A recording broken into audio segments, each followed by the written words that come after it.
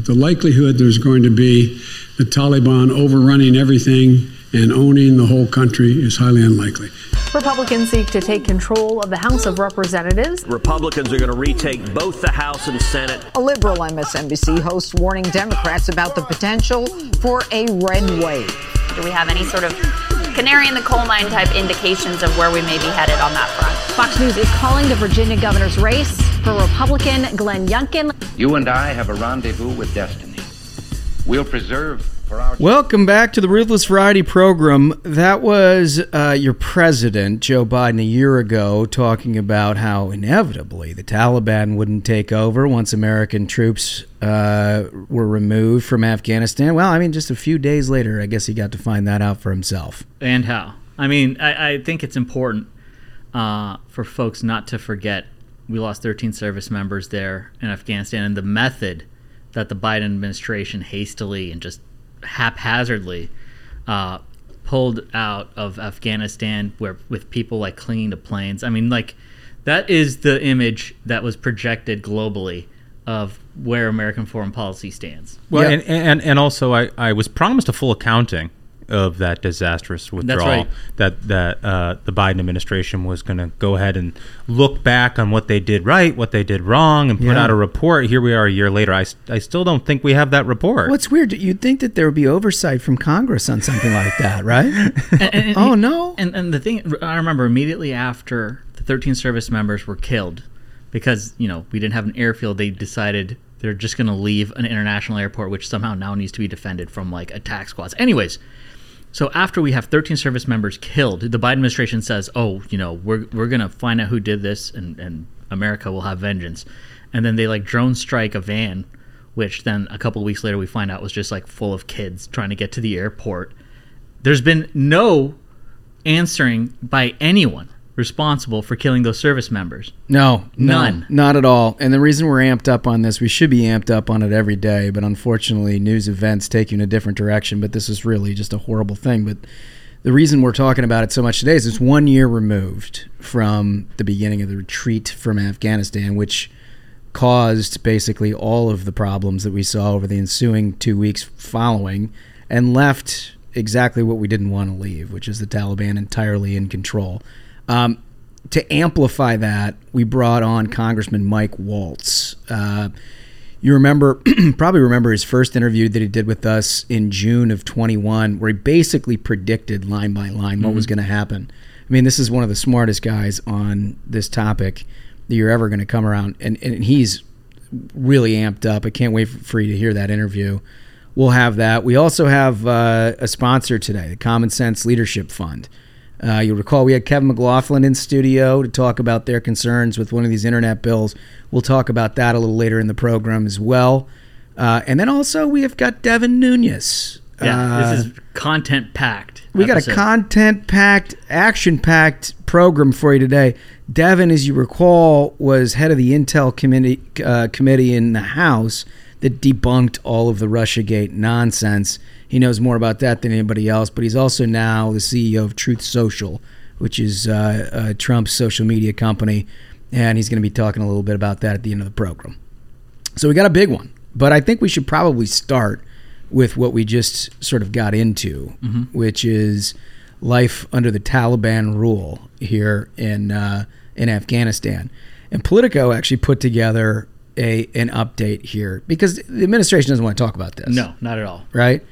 And if you can get over, which I never will, but if you can get over the idea that we left Bagram Air Force Base, a strategic advantage against the Chinese and others, if you can get over the fact that we released prisoners who ultimately, by the way, are the ones that executed the suicide bomb that killed 13 Marines, and if you can get over the death of the 13 Marines and the thousands of Americans that were stranded in Afghanistan, along with interpreters and everything else, if somehow you can get over all of that, perhaps you can take a look at what life is like in Afghanistan now and still try to fashion that this was a good idea. You know, the New York Times also had a very in-depth look at this over the weekend. You know, we're always ragging on the New York Times, but they did some really good reporting on this.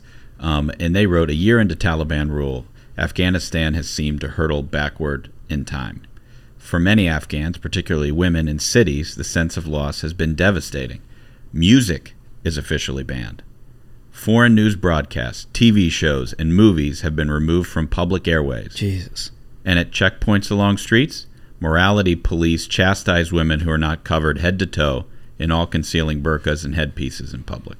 And I think the biggest problem, obviously those are all horrible problems, but what it leads to is inviting radical elements back in, right? And the thing that we sort of glossed over when America killed the Ayman al-Zawahiri. Yeah, the acting leader of Al-Qaeda after bin Laden's death. They got him in Kabul. Yeah, right. They got him in Kabul. Right. Which means that this dude was literally living in a country club community in the middle of downtown Kabul, and nobody said a word. Well, see, that's the funniest thing, in my opinion. Well, actually, dark comedy to all of this, really, is like Al-Qaeda was, on 9/11, Al-Qaeda was, hiding in the hills, right. In mountains of Afghanistan. They've upgraded since then. Significantly. Yeah. Now they have it was apparently a very wealthy neighborhood. And oddly enough, the person who owned it was like a New York Times contributor who wrote the article this is all the Taliban wants. So a guy who's written an article for the New York Times also is that hosting. True? That's 100% true. You got to be kidding That's me. serious. The guy who last year wrote that article in the New York Times about this is what the Taliban really wants.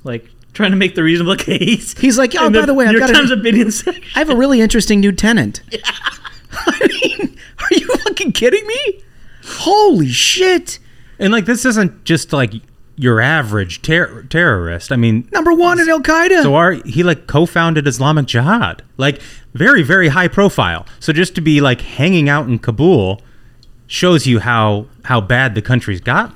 I mean, it is so bad. It is so bad. But, in addition to that, it's the message you brought up, the message that it sends to the rest of the world, right? That we have no planning capability. We have no military sort of understanding of how to execute missions. It totally emboldened Putin in what we saw 100%. with Ukraine. Now, you can make your argument whether he learned the wrong lessons from that, but the rest of the world clearly saw that as a vacuum. Yep. That they had to fill. And you saw Xi and Putin, Iran, another sort of step up their game in a way that they hadn't under President Trump. Yes, absolutely. It's I can't stress enough the power of those images. For over a generation, we've been haunted by those images from Saigon. That is indelibly burned into the minds of Americans. They'll always remember that, and it always leaves this horrific memory of what that entire experience was. And to have Afghanistan bookended in the exact same fashion of just horrible. People clinging to planes, falling out of the sky. Horrible. And we spent so much blood and treasure there trying to not only eliminate radical elements, which, there was some success in that initially, but also to try to build somewhat of a civilization that could relate to the rest of the world. Now, you make your arguments that was a fool's errand. It was, in my opinion. Yeah. But if that was the goal, what they did in retreat erased all of it, right? So, listen, according to Politico, half of Afghanistan's population is facing critical food shortages and acute hunger. Over the winter, there were credible reports about Afghanistan families selling their children in order to get money to survive, right? So, look, if you're total isolationist about this and you actually don't care, at some level, given the amount of sacrifice Americans have made, I get that. But what it breeds is what we fought against in the first place. Mm-hmm. When you are in a place where you are willing to sell your children, you are in a place where radical terror does not feel too far away. Well, yeah, but we didn't kill the Taliban. We didn't get rid of them. Didn't do it. Didn't do it. And they're still there. There is no easy solution to this. You know? But the way that we pulled out of that thing emboldened them to the point where they're willing to not only just sort of take over and be caretakers of this, whatever you can call Afghanistan, but they also re-implement all the shit that they were doing prior to 2001. They're radical Islamists. Yeah. But Well, I don't know. This other point that is this where your weak on terror thing comes out? I guess that makes me weak on terror. It makes you weak on terror. We can't remake the entire world in the image of the United States. I don't think anybody can disagree with that after the case study. I mean, it's been there's definitive evidence that we can't create a democracy out of thin air. But the thing is, and we got to hear it. Let's get to the interview on this, because this is where this makes a ton of sense. It's the strategic advantage that we gave up militarily by going about this the way that we did will haunt us. And it will haunt us for decades to come. I think from a strategic military sense, yeah, I 100% agree with that. So let's get to Congressman Mike Waltz. Well, we're 1 year removed from Joe Biden's disastrous retreat in Afghanistan, and so who better to have on the program than a combat-decorated Green Beret who joined us more than a year ago for some incredibly prophetic words about what was about to happen in Afghanistan. Welcome, Congressman Mike Waltz. Hey, thanks. Yeah, good to be back with you guys, and we're going to have to find something more positive to talk about, because I promise you at the end of this, everybody's going to want to drink after listening to your... No, I know, and that's the thing that I hate, that we've worn this groove with you, because you seem like a guy I'd love to go out and have a beer and tell some jokes with, but you also know more about this topic than anybody I know, and for our listeners, they've been concerned about this every day, right? Yeah. And as the country is sort of lost focus on what happened in Afghanistan, I think it's important, at least a year removed, to look back at the chaos and what's ensued. Yeah, look, I mean, here we are a year later, and girls can't go to school in Afghanistan. Women can't work. Heck, women can't even go out of the house. They've got a massive famine going on. They have our allies are being hunted down as we speak by the Taliban intelligence directorate. In fact, one of my interpreters, he's on the cover of my book. One of my interpreters that I got out called me, and his cousin was caught by them. He was in hiding, and they drug him behind one of their pickup trucks around the village, to send a message until he died. Right. So America's credibility shot, and now we've got Al-Qaeda back in Kabul, like pre 9/11. So I think, as a country domestically, it feels like we're back in the 70s with gas lines and inflation. And then in Afghanistan, we're back to 1999. It's just incredible to me. I went back and listened. You joined us in late June of 21. And one of the things that really popped out to me was your discussion about the importance of Bagram Air Force Base, not only just for Afghanistan and everything we're trying to do, get out or what have you, but just regionally and the importance of holding that. And sure enough, I mean, the first fatal mistake this administration made was abandoning Bagram, which of course led to everything else. Yeah, look, just so to kind of put it in context, that was the main base, 12,000-foot runway that we conducted all our counterterrorism activities on. And by the way, half the world's terrorist organizations still exist. And the intelligence community right now is kind of covering their rear end. They're briefing us on a regular basis. Hey, these guys intend to hit you again. They're developing the capability to do so. And the Taliban is doing something between jack and squat to stop it, right? They're doing nothing to stop it. That was the one base. The next nearest one is thousands and thousands of miles away. And you look at the map, you're surrounded by Russia, Iran, China, Pakistan. Not a lot of friendly places. You got no access from the ocean. No, you got nothing. But since the counterterrorism side of peace, I think we talked about it when we talked about it a year ago. It's also the only base in the world that we had in a country that borders China. So when you look at what's going on in the Taiwan Strait, we had a massive air base right in China's back door.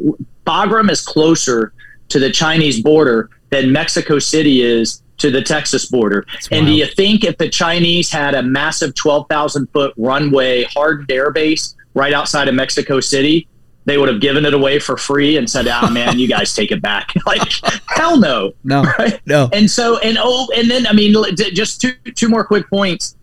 the Chinese are undergoing a massive modernization of their nuclear enterprise. They are putting more ICBM holes in the ground in the next couple of years than we will in the next 20. And we're just ours is still sitting on like 1960s DOS technology. That's something we could talk about later. This is part of right. I was just going to say, is this part of the hypersonic stuff you hear about and everything else? The hypersonic, but even their regular ICBMs, all their entire nuclear enterprise is all in the western part of China, right near Bagram. And then the last thing that just kills me with it, amongst many, is that we talk a lot about they just had the CHIPS Act and critical minerals. China controls 90% of the world's lithium. All of those things that make a modern economy go. Afghanistan was sitting on $1 trillion of critical minerals and rare earths. I helped commission the survey, the U.S. Geological Survey, back in 2005, when we were looking at how can this country afford to eventually take care of itself. Third largest copper reserves in the world, fifth largest chromite, second largest lithium. I didn't even know that. Massive reserves of these critical minerals.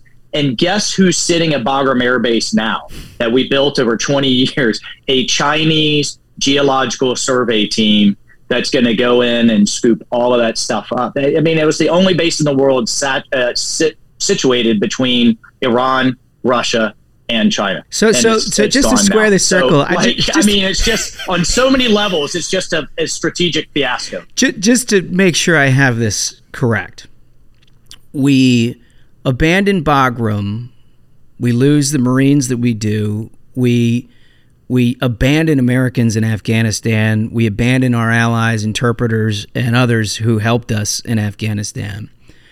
We leave all these critical rare earth minerals to the Chinese, and then we come home and pass bills like they passed out of the United States Senate that actually mandate that the United States use its energy from the sources that the Chinese now control. Do I have that about right? Yeah, you got it, man. The president just signed a bill to infuse $300 billion of your money into the Chinese economy. That produces 90% of the world's solar panels, all of the wind turbines, 90% of the lithium that you need to make the batteries for storage. Yep. I mean, if you were to try to destroy the country, what decision would you make that was worse than that? You got it. I mean, that's it. We are going to win or lose this thing, not to turn this into a China discussion, but we're going to win or lose it economically way before it ever comes to any military blows. And if you understand Sun Tzu, and the ancient Chinese military theorists that they all subscribe to, it's all about defeating your enemies with never firing a shot. Mm-hmm. And the two key parts of their strategy is number one, to watch us bankrupt ourselves, and we're heading right down that road. And number two, to control our supply chains, everything from our food supply to our energy supply, and we're just playing right into their hands, brother. I mean, that's literally prescriptively what's happening right now. I mean, that's exactly what the policies of the Biden administration are intended to do at this point. They must be like, this is manna from heaven. Oh yeah, no, absolutely. I mean, they thought it would be harder than this in Beijing. Between Beijing and the Taliban in Kabul, they're popping it all day long. So, back to Afghanistan for a minute. Clearly, the Biden administration was hopeful that they could just move on from all of this, right? And that they could basically pretend like they ended a war. What a great thing that they ended this forever war. And, good for us, and we'll move on and talk about other things. For all of the important reasons, we can't do that. But you have a Democratic-controlled Congress now, so the ability to have oversight over a lot of this is really limited.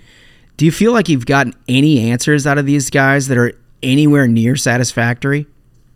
Well, just by a point of comparison, it reminds me of the period in 2011 when the Obama administration, Vice President Biden, sitting right beside him, pulled us out of Iraq with no backup plan, no follow-on plan, And 3 years later, we had ISIS explode on the scene, a caliphate the size of Indiana, Americans being beheaded on national television. And we all know the story from there. And guess what? We have more forces back in Iraq now than we had before Obama pulled us all out, because to go and clean up the mess is far more expensive and costly than to just keep a lid on it, which is what the military advised Biden to do in Afghanistan. Keep a small force there, not on the front lines, providing the intelligence, the air support, the logistics, the maintenance, and let the Afghan army keep doing the fighting for their own country, but for all of our security.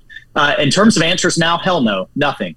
I mean, it's just what breaks my heart is that, I've dealt with Gold Star families. I have 26 years in the Army and special operator all over the world.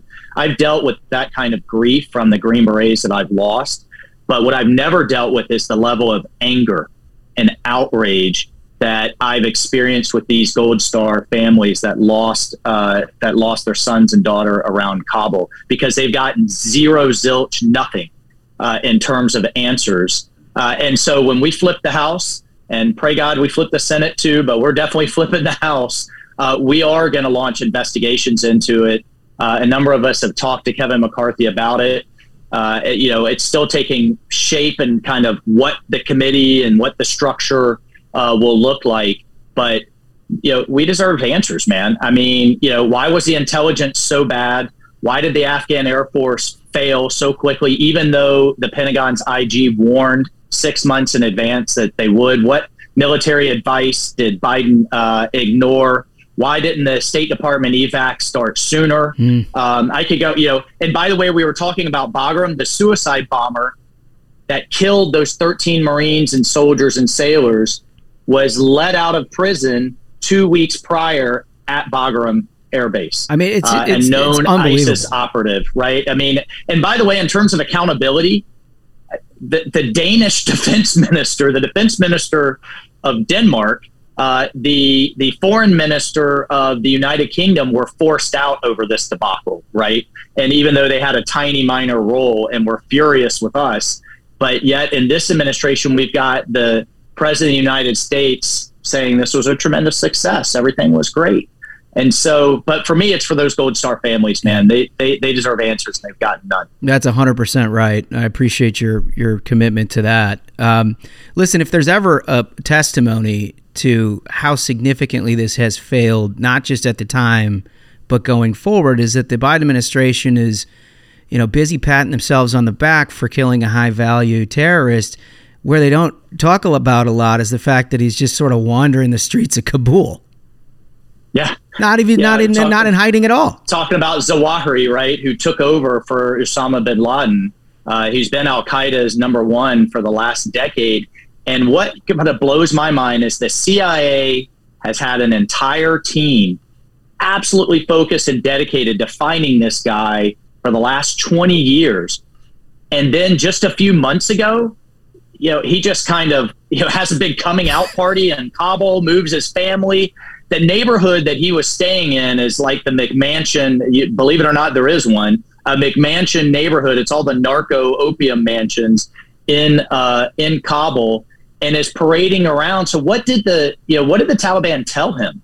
What kind of deal was cut? There's so many questions that need to be answered. But the bottom line is the UN has said 10 to 15,000 foreign fighters are migrating out of the Middle East back into Afghanistan. Al-Qaeda is clearly there. The Taliban are the rock stars of the jihadi world. This is the caliphate that they've always wanted. And the other piece I have is, in terms of material support to Al-Qaeda, we're providing billions in foreign currency reserves, the Biden administration, hundreds of millions of aid. And you've got the Taliban number 2, Haqqani, hosting the leader of Al-Qaeda. That's wild. So where is that money flowing? Is that against the law? In terms of material support, are those hundreds of millions of taxpayer dollars flowing right into Al-Qaeda now? So again, back to the investigations. We've got to get to the bottom of this while we got to get the House back. Yeah, I mean, the guy's in a country club community working on his mid-range irons, and the Taliban is just sort of like, I think you're good here, man. I think you're good. Yeah, exactly. I mean, I can't emphasize enough what kind of hiding this guy was in. No phones, no nothing, right. Only couriers, right? He didn't want to happen to him what happened to Osama bin Laden.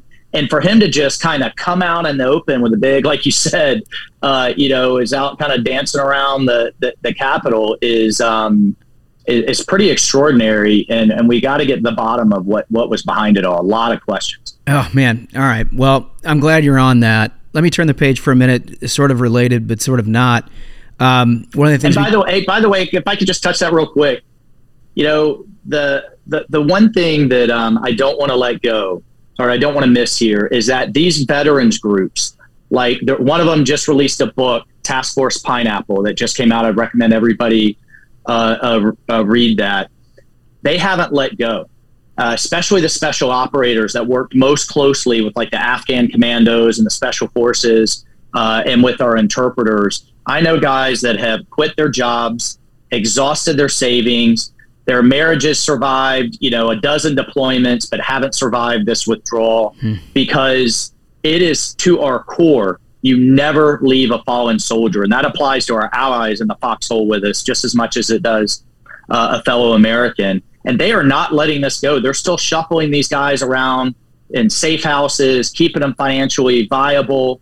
And there's still Americans there, too. I just had a sit down with Tony Blinken, Secretary of State. And he said, we kind of asked him about, hey, that 100 number that you and the president kept throwing out. And he said, yeah, it ended up being more like 800. But he said, because initially they didn't want to get out and then they changed their mind. Like, hell yeah, they changed their mind. Right. And the few there are still some left behind, but that's because they can't get their families out. And I said, what honorable man would just leave his, wife, kids, mother, father? Of course they wouldn't, but that you don't get to then put them in a category of don't want to leave. Oh, yeah. And so, the fight still continues, I guess, is the point I wanted to make. And these vets groups that have stood up in such an amazing way, in a way they shouldn't have had to, right? And we've had an 81% increase in calls to the Veterans Suicide Hotline since August, right? Man. Not over the last couple of years, but just since August. And so for all those guys and gals out there listening, man, your sacrifice was not in vain. We kept the country safe for 2 decades. And if we got to go back again, we got to go back. But also know you've got, I have your back in Congress, and I'm not going to let this go as long as I'm sitting in this seat. Really, really well said. Absolute heroes, each and every one of them, many of whom, by the way, took it upon themselves to try to get people out. And totally did at their own expense, right? At their own, right? Like just empty their savings account, quit their jobs to go do the right thing because they saw their government was failing. That's just, you never thought you'd see that in the United States of America, but unfortunately that's been reality here over the last year. Let me ask you this. You led the mission. We talked about this in 21. You led the mission to try to find Bo Bergdahl, right? And you had some well-formulated opinions about him and also about a prisoner exchange deal, which you have a very dim view of, which I can't imagine being through what you were through with the people you were leading and then having a prisoner exchange deal on the back end of that. I'm wondering if as it applies to current events, you see a very different situation with like Brittany Griner in Russia, right? Yeah. But you've heard the Biden administration sort of leak out the idea of a high-profile prisoner exchange for his WNBA player. What's your view of that? Yeah, so just real quick on the Bergdahl trader, I'll try to keep the show clean here. Now you don't need to. Choice words. You don't need to. More terse words for that son of a bitch. Yeah. Listen, I think you guys, maybe you can branch out to some investigative journalists and do a kind of Where Are They Now? Oh, that sounds good. Kind of a series, right? Go find him smoking pot somewhere in California. I don't know where he is. Then contrast that with, one of the veterans that was shot in the head while looking for him in places we never would have been, who was wheeled out of the courthouse when Bergdahl walked free by his daughter he can no longer speak to because he has such intensive brain damage. Man. And then contrast that 3 out of the 5 in the trade are now sitting high on the hog in Kabul right now, running this terrorist caliphate. Right, 3 out of the 5 that Obama traded for him, that special operators had fought and died to get him into Gitmo in the first place. But anyway, I don't want to even cut you off on that, because it's just such an important story that gets glossed over time and time again. This was one of the great failures amongst a pile of failures of the Obama administration, which Joe Biden had a front row seat for. Yep. Yeah. No, absolutely right. And it just underscores their approach, right? Because you've got a lot of the Obama team is all sitting around Biden. And you see it in the Iran deal. You see it in how they're dealing with Taiwan. If we just concede enough, if we just give enough, if we just sit at the table with a lot of goodies, then our adversaries will play nice too. And man, I mean, they just smell weakness all over this White House. And that's why you see from Russia to Iran to Venezuela, China, you name it, they're all on the march right now because they smell opportunity and they smell weakness. No question. On the Griner case, look, there's a couple of pieces there because I've worked these hostage situations, and actually my wife was a former hostage envoy, the negotiator at the State Department, so I lived it, kind of through her as well. This is not a good deal to trade Victor Bout. Plus, I think Putin sees right now that there's only upside for him. Time is on his side as the left freaks out over a celebrity. Yeah. Meanwhile, there are dozens and dozens of Americans held around the world that, Austin Tice, the longest held journalist in Syria, just hit a 10-year anniversary of being missing. His poor mother, his hair's, anyway, it's just an awful situation. But Putin right now in this case only sees upside. Time is on his side, and he knows with this crowd that they'll continue to make concession after concession after concession to try to get her back because of the pressure from the left. And look, I want every American to come home, period.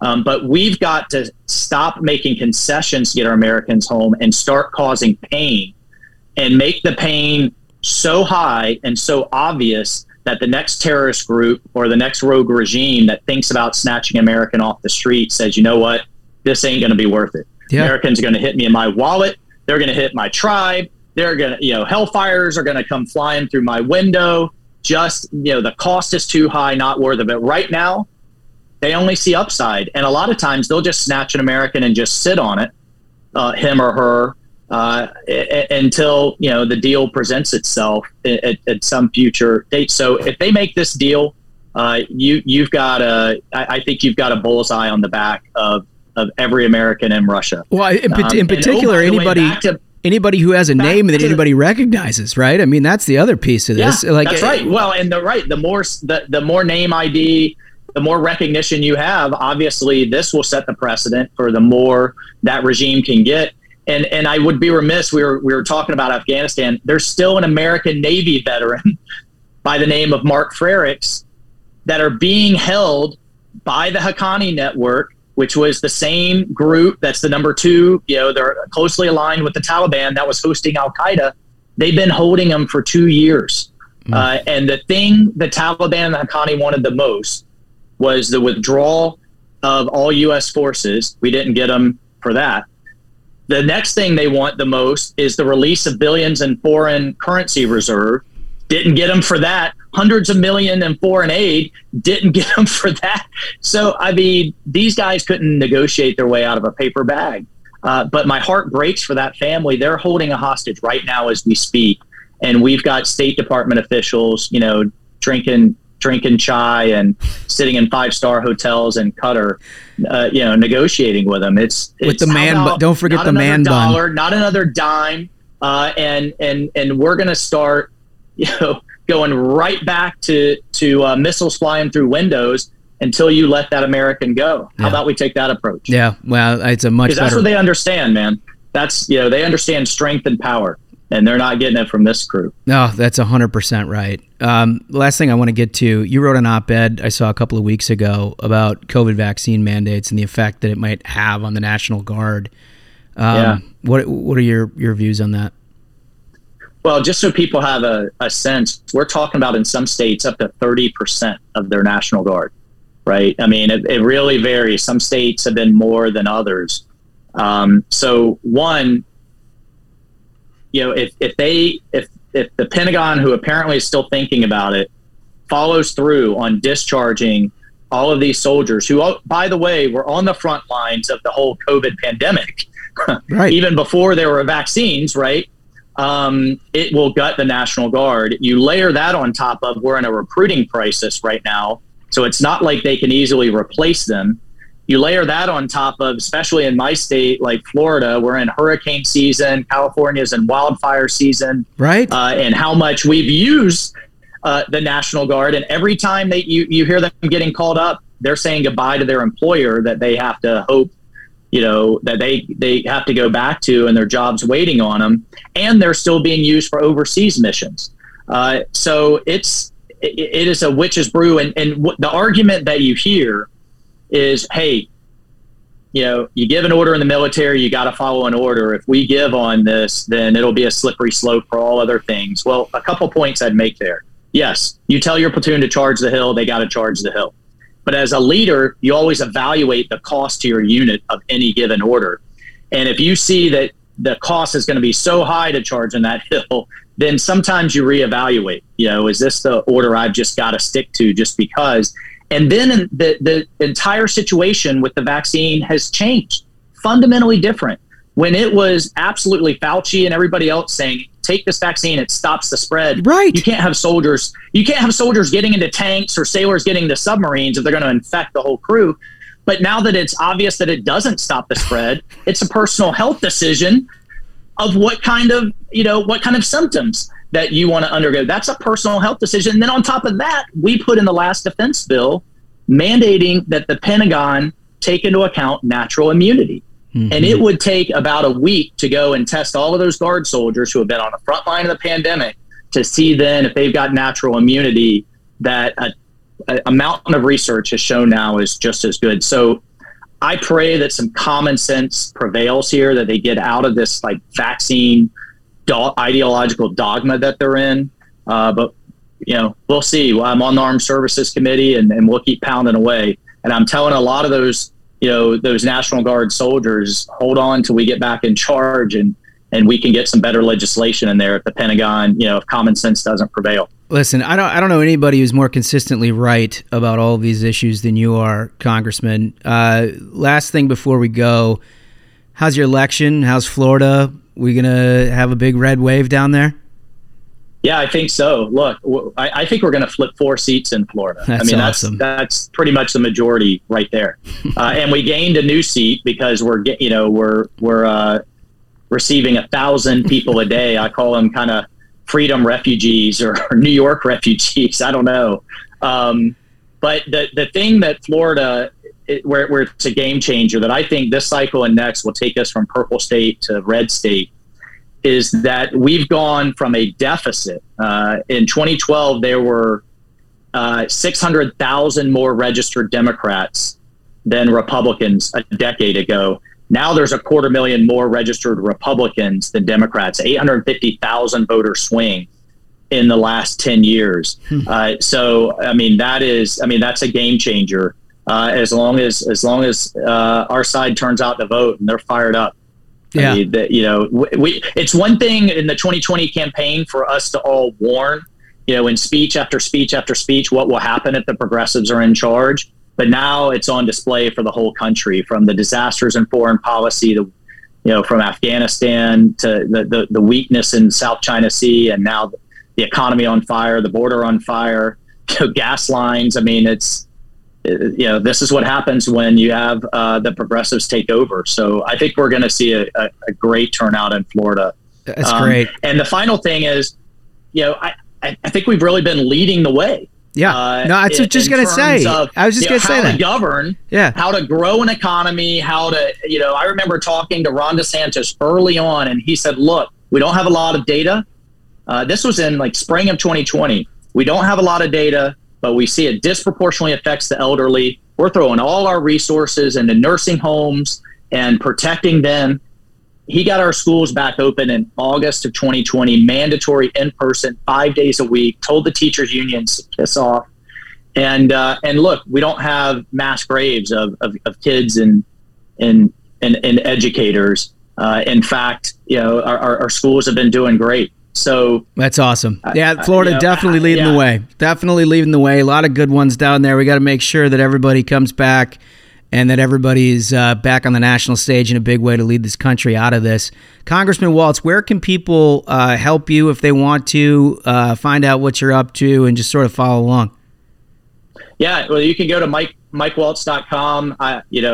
We still have our primary coming up in Florida, and I'll always take the help. But the other thing I've leaned into is it's called the Frontline Patriots PAC, and that is dedicated to getting more veterans into Congress. In the 1970s, it was 3/4 of the House and Senate where vets had served some point in their life. Today, it's around 16%.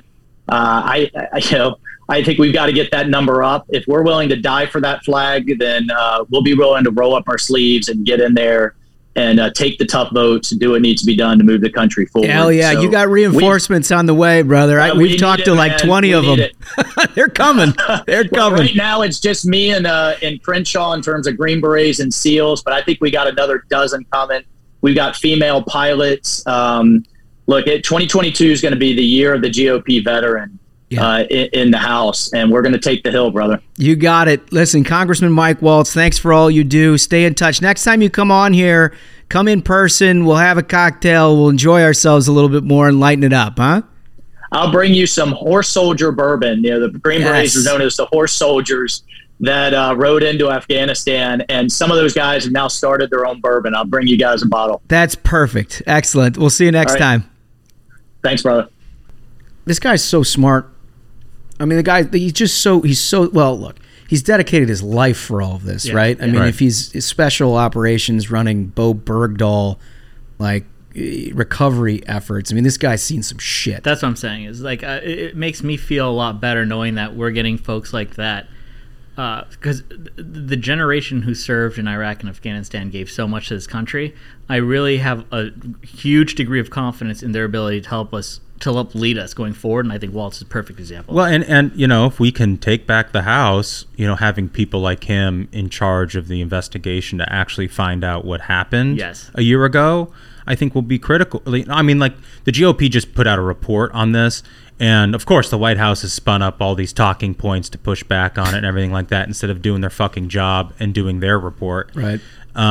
But, I don't think anything's going to come out of it until we have control of Congress. Yeah. So, and didn't we just get, I think it was the New York Times who sent out that tweet saying that Joe Biden will be going directly from their vacation in South Carolina to vacation in Delaware. Vacation. Yeah. So he's on this top is of what he's doing. Which by the way, he's on Kiowa Island in a $20 million house that's owned by a Democratic super donor. How does that work? Like, how does that work? How does that work? President of the United States. I thought there were gift limit rules.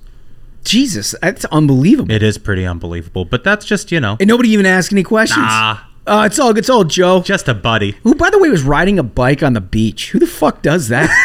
No, seriously, is it because it's a softer landing for him? That's 100% what it is, dude. That's 100% I mean, I gotta say, it's a pretty intense calf workout. I mean, I just can't even imagine what kind of bike you would need to have Joe Biden pedal it on a beach. Yeah. Like, think about that, right? Boy, that's got to be, I bet it's self-propelled. Might be an electric bike. I think it's self-propelled. Anyway, all right, so let's get to our sponsor content.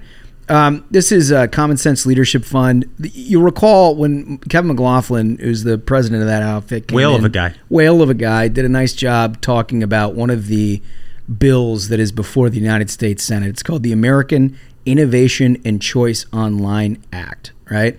And it's something that passed out of the Judiciary Committee, and it had this bipartisan support, and it purports to deal with internet companies, right? And social media companies, and purports to try to, it's basically like their first effort in dealing with antitrust issues and everything else. except for the fact that if you hear both sides talk about it, they talk about it entirely differently. That's the thing, is like, so, typically when I see Senator Hawley's involved in something, I'm like, all right, we're gonna take the screws to these tech companies. And that's the thing, is like, so much of this bill you hear and you're like, hell yeah, you're like nodding along. That's exactly what I want. And then you find out about the safety shit. The left has happily put in there. So here's the biggest thing. So case law, they talk about privacy and security. There's an awful lot in that area when it comes to information and distribution and all that. They've created a new term, which Schmug talked about, safety. Yeah, safety. Very nebulous term, right? What does that mean? Well, it's sort of in the eye of the beholder. So Democratic lawmakers believe that all of these platforms have a disinformation mission. Right? The problem with what they're saying, as we know, as it's played out, is that disinformation to them means like hiding Hunter Biden's laptop. Exactly. Yeah. They're like, for the safety of Americans, we demand Twitter lock up anyone who discusses Hunter Biden or the contents of that laptop, which may or may not exist and may or may not be a Russian operation. Right. When the government says choice, they mean their choice. Yeah, but it's safety. Right. They're like, this country, Americans would be very unsafe if people saw what Hunter Biden is actually like. I mean, I'd actually agree with that. I've seen some of the stuff on there. You are much safer having not seen it.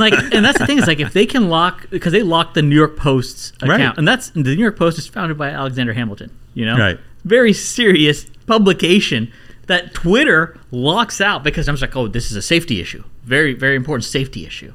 So like when you've got the left, which has become this group that believes that like words are violence, basically disagreement is violence, right? Right. We'll send the FBI, we'll kick in your doors, but like say something and you'll catch it, right?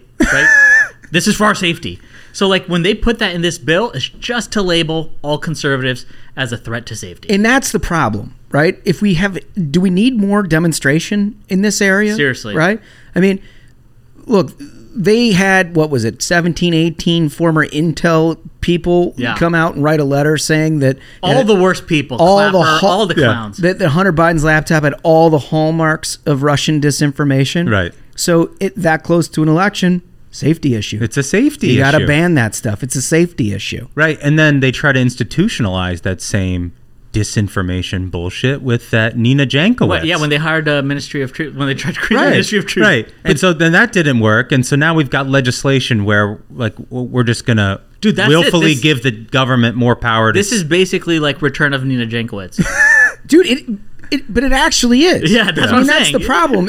So I don't actually care about anything else in this bill. I mean, there are people like, even Common Sense Leadership Fund, they were like, there's a lot of things we like in here, but this is a big problem. Yeah. For me, that's the biggest problem. Because if you're turning over an interpretation of safety to either take down social media posts or ban accounts, then what you're doing is making places like the Department of Justice, the FBI, and this administration itself the entirety of the arbiters of what constitutes safety. Bingo.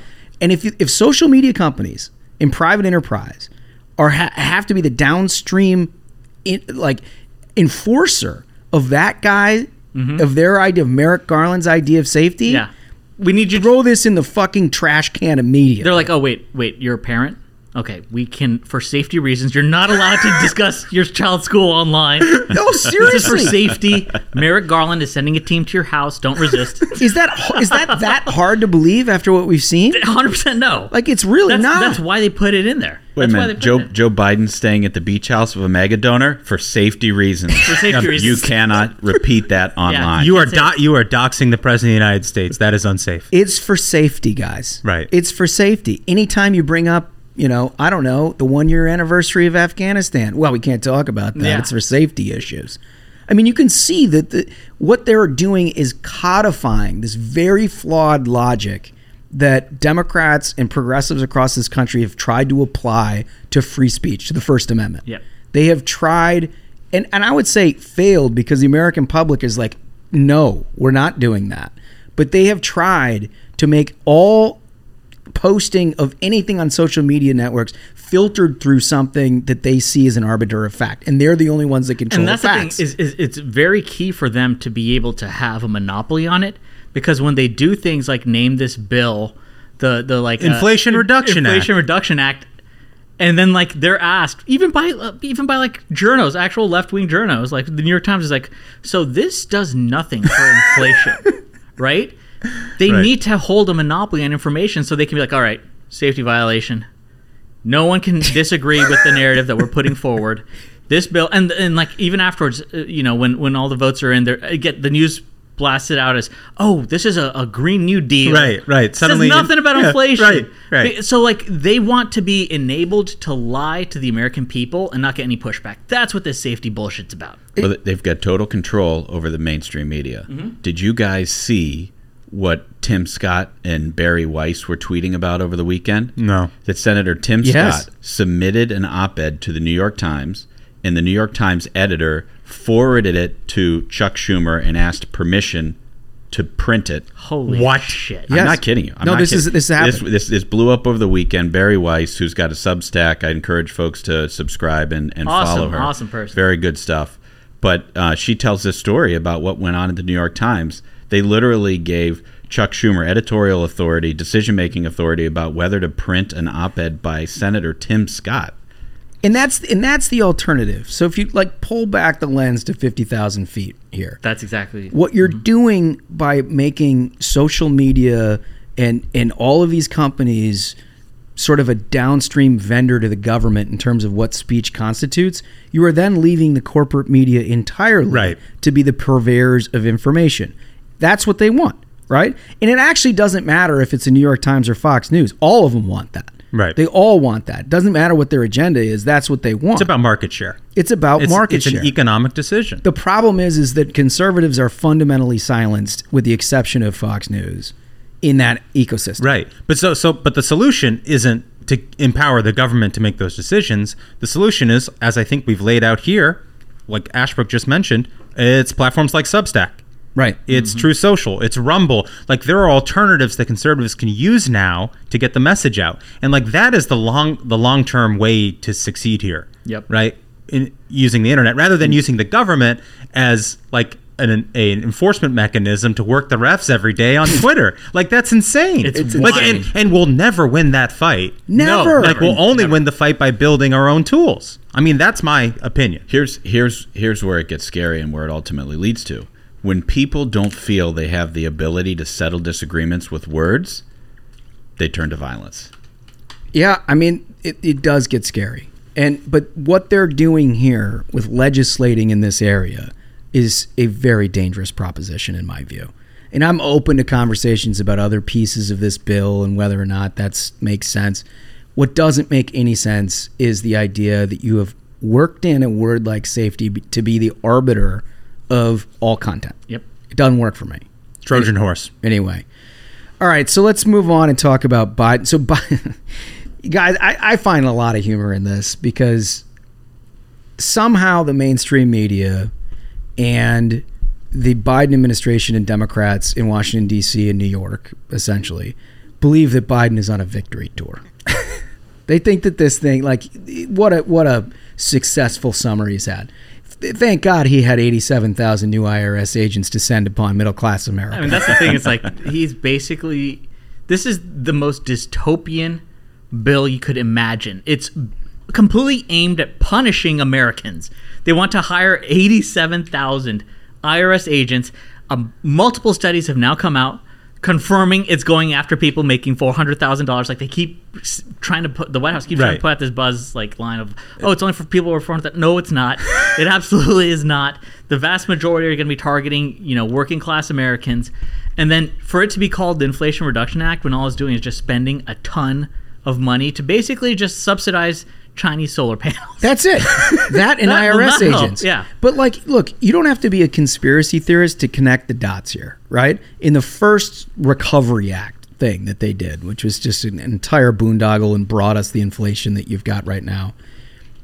In that, there was a great discussion, remember, about Venmo transactions. Yeah. Oh, yeah. And whether or not the IRS could access any aggregate spending of $600 or more over Venmo. Yeah. Right? Yeah. So you go to lunch once a week with a colleague throughout the course of a year, you can very easily see how reimbursements at that point get to $600. Or like a Venmo to your fantasy football league. That's what I'm saying. Like, Foldy, the IRS is going to kick in your doors. Everyone pay their fantasy football. But this is the first. So this is the first thing that. No. They're coming for billionaires. Those billionaires. Billionaires. The Venmo transactions of billionaires. Yeah. So they find out they probably don't have the bandwidth for that. So in the second big fucking boondoggle, they then line up 87,000 new IRS agents. Yeah. But don't worry, it's just for the billionaires, guys. There's 1,000 billionaires, by the way. Yeah. 1,000 of them, right? And they have accountants and lawyers to the point where there's no chance that the IRS or anybody who would work for them can actually figure that shit out. Yeah. But these guys are absolutely, as you said, all the studies show, trying to find, and what I think it is like sole proprietorship and people who are trying to create small businesses. Mom and pops, they're trying to go after. Yeah. They're trying to get IRS agents up their ass with a flashlight.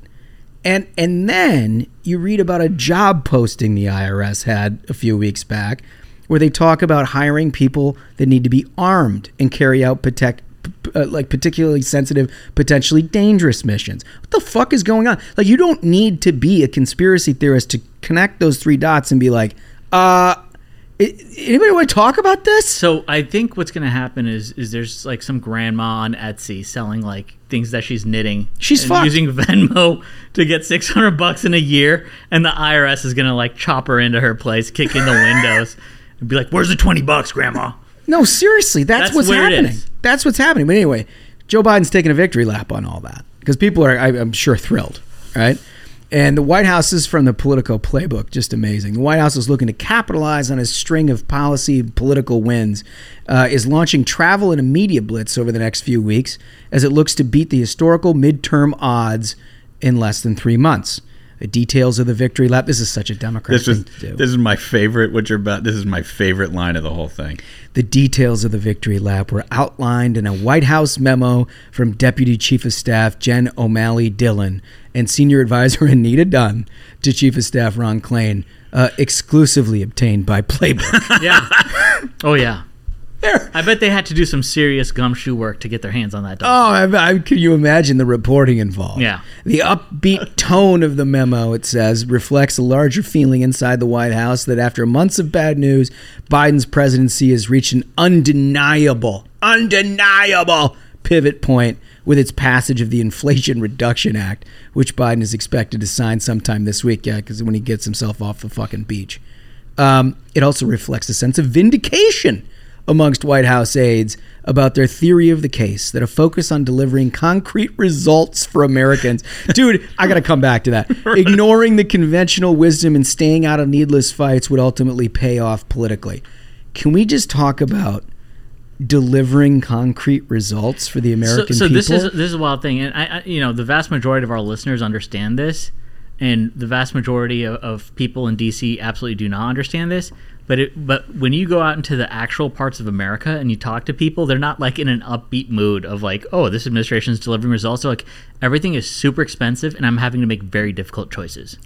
That's what they're thinking. But when they're talking about concrete results, like, do you think someone who's paying twice as much for groceries than they were a year ago is like, you know what? I saw that memo that Jen O'Malley Dillon sent to the wrong plane, and it made me feel great. I feel great about it. They really circumvented the traditional Beltway media filter. Yeah. They got their message out to the regionals. Totally. You know what it really reflects is a profound confidence you have as a Democrat operative that you could like touchdown dance during record high inflation and a recession and know you're going to get this sort of reception from the media. That's the thing. Rather than like, this is remarkably tone deaf. If a Republican tried to sell this memo, oh my God, during the sort of atmospherics we have in this country right now, they get laughed out of the fucking room. We're on the anniversary of Afghanistan falling from a disastrous pullout by Joe Biden during a period of record high inflation, where there's a battle over the White House trying to tell people they're not allowed to say the word recession.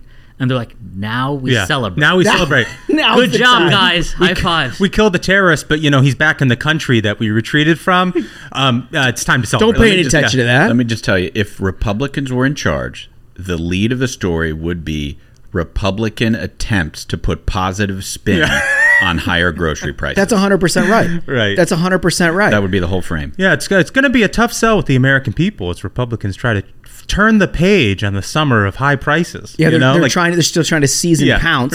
Right. While Democrats are delivering concrete results for the American people. Oh, God. Are you kidding me? Like, Nate, can anybody name something that's going well? Anything? No. Like, there's not anything that these guys have put their finger on over a year and a half that's actually worked. I mean, immigration is a disaster. Yeah, the border is horrific. Those videos. I think what's his name? Bill, is it Malugin? Yeah, Malugin. Who's been Fox. doing incredible work for Fox, covering the border, and just like the sea of humanity, which is coming through this border, causing absolute chaos, right? And then you're seeing now a situation where the governor of Texas is putting these folks on buses and sending them to New York City, sending them to D.C., where he's like, okay, you folks say that you're like a sanctuary city or welcome to go for it. And they're like, wait a minute, this is a strain on our resources. This is an absolute crisis. They're high-fiving right now. Yeah. Like right in front of the White House, you're having migrants being dropped off. The mayor of this town is like, what are we going to do about this migrant problem? It's like, oh. They're like, no, I got a processed piece in Politico cooking. Yeah. I got this thing. Like General Mally Dillon is working on the celebratory memo. Give us 10 more minutes. Fellas, Joe Biden did make it from point A to point B on a bicycle without falling off this weekend. It's a time for celebration. There's no question about it. But this is the thing that drives me the most crazy, having worked inside politics. I guarantee you that the West Wing press office is high-fiving like a mother today. Yeah. They're like, did you see how perfect that was laid out in Politico? Oh, my God. It was fantastic, right? And they have quotes like that. We never lost focus on that. The president never lost focus on that. And it all came together. A White House official told Playbook last night, we feel good about having something solid for us to sell, for members of Congress to sell. What the fuck are they selling? What are they selling? The IRS agents? Like, what? They're selling the IRS agents. The IRS agents? That's what you're selling? All these Dems and battleground states, like, this should be a huge issue. At this point, there have been so many nonpartisan groups which have done studies. Even journals have started bringing up, they're like, actually, it's a complete lie when you guys say that, like, these 87,000 agents are going to be only unleashed on billionaires and it's not going to target people under 400,000. That message needs to be put out there in front of voters that, listen, I know times are tough, but we're sending federal people to come get your money. I mean, think about if you work in the service industry and you had like your career devastated by COVID for 2 years, and like you earn the vast majority of your income through tips. The idea that 87,000 new IRS agents are hired to audit people like you might not make you too happy. Look, probably not great. Not great. On this point, you don't need to take our word for it. The Nonpartisan Congressional Budget Office has done an analysis of these 87,000 IRS agents, and they have found that at least $20 billion of the new revenue Democrats are hoping to collect will come from lower and middle income earners and small businesses. Oh my God. That's a congressional budget. Which is, by the way, that's how they sold that this was a reduction in Inflation Reduction Act, is because they said, well, all the money that we'll recoup from tax cheaters out there will be what pays for our green payments. I really think there should be like a White House celebration and high-fiving over the fact that middle-income Americans are going to pay $20 billion to pay for Joe Biden to fly to a Dem donor's house in South Carolina and party. I think I think the middle class in this country would be happy to know that they can provide that. Also, just as an aside, do you know any American, and I mean this sincerely, do you know any American is like following the congressional record and like, man, I just hope they pass new laws today? God bless it. I just, They're so good at it. It's been 4 or 5 weeks since we passed new laws against me. I can't wait another day. Yeah, I think Colorado like polls higher than Congress right now. Right? Like, oh man. Well, it isn't just Playbook and the White House who are high-fiving about the passage of the Inflation Reduction Act. The whole media has gotten in on it, and I think that means we have to play Dem or Journo. Yes. Let's go. Dem or Journo, Dem or Journo, Dem or Journo, Dem or Journo, Dem or Journo, Dem or Journo, Dem or Journo, nobody knows. I love that song. It's been a while since we played this. I know it. I'm not. So these are all themed on the Inflation Reduction Act. For our new listeners, Dem or Journo, I read 4 statements, 3 of which have been made by journalists, 1 by a Dem or a Dem operative. And Smug and Holmes have to decide who is the Dem or Dem operative. This is a tough game. It's a tough game, and it's especially difficult during these sort of tentpole events where the media reveals that they're all libs and like to get in on the celebration. Statement number 1. Though the legislation's effect on inflation may be negligible, it's a clear sign that Democrats see the threat of what Americans are saying is their top concern. Oh, God. Okay. All right. Statement number 2. It will kickstart the era of affordable, clean energy in America. Oh, man. Oh, man. Statement number 3. I don't think there's much debate anymore. He, Biden, he is an enormously consequential president, and just judging him by his legislative agenda, he's sort of in that modern pantheon now. Oh, no. My God. No. He has a 35% approval rating. Oh, my God. Statement number 4. Images of Biden as a feeble septuagenarian atop a mismanaged White House have given way to those of an experienced leader smiling behind aviator sunglasses, whose battle-tested team has delivered on a range of national priorities. Oh, my God. This is tough. This is a oh, tough one. my God. Really tough. This is tough. Okay, I'm going to turn around. Can you read me number 2 again, please? It will kickstart the era of affordable, clean energy in America. Okay. Just for the sake of entertainment, can you please read number 3 one more time? I don't think there's much debate anymore. He's an enormously consequential president, and just judging him by his legislative agenda, he's sort of in that modern pantheon now. Oh, my God. Oh, my God. Okay, I'm going to turn around, Smug. Okay. Smug has submitted his answer to me. All right, let's work our way through these. Okay. I think number 1, when they say it may be negligible, I don't think a Democrat can say that because they named the damn thing the Inflation Reduction Act. Mm-hmm. So I'm going to say Journo on that one. Yeah, that was my thinking. Number 3. Well, let me say number 4. I don't think a Democrat can get away internally with saying even the accusations that he's feeble. Right? Mm-hmm. Like, although they turned it right around and illustrated why that's not the case, I think mentioning feeble, if you're a Democrat, mentioning the word feeble and Biden in the same sentence probably gets you put in the penalty box. Yeah, number 1 rule of politics, don't repeat the attack. Right. So I'm going to say 1 and 4 definitely journos. This comes down to 2 and 3 to me. And enormously consequential, the Pantheon line, the Pantheon gives me a journo feel. Same. They love the feeling of I'm a part of history. Yeah, right? They think everything is West Wing. These they people do, are so they do. awful. And so it's like there's some historic quality to it. So in the end, I'm going to choose number 2 as the Dem. So my thinking is similar. I remember back when we had Tucker Carlson on the show and we played Dem or Journo with him, and he said this insightful thing where he was like, no Dem operative would have such little dignity to say something like that. Only a journalist could be that disgusting. So that's why I think number 3 is Journo, because have some self-respect. Yeah. None. So number 2 is Dem in my opinion. Number 3, Pantheon. Mm-hmm. Will you just read the whole statement? I don't think there's much debate anymore. He's an enormously consequential president. Incredible. And just judging him by his legislative agenda, he's sort of in that modern pantheon now. Oh, God. He's Ryan Lizza. That is so perfect. That guy writes Politico playbook. This guy writes Politico. This was formed as a tip sheet to have an insider's knowledge of the day-to-day in Washington. And now he's pontificating on the pantheon where President Biden lives in. Yeah. It didn't do enough with the playbook memo. Had to come off the top rope with that one. Holy shit. Okay. So number one, NPR.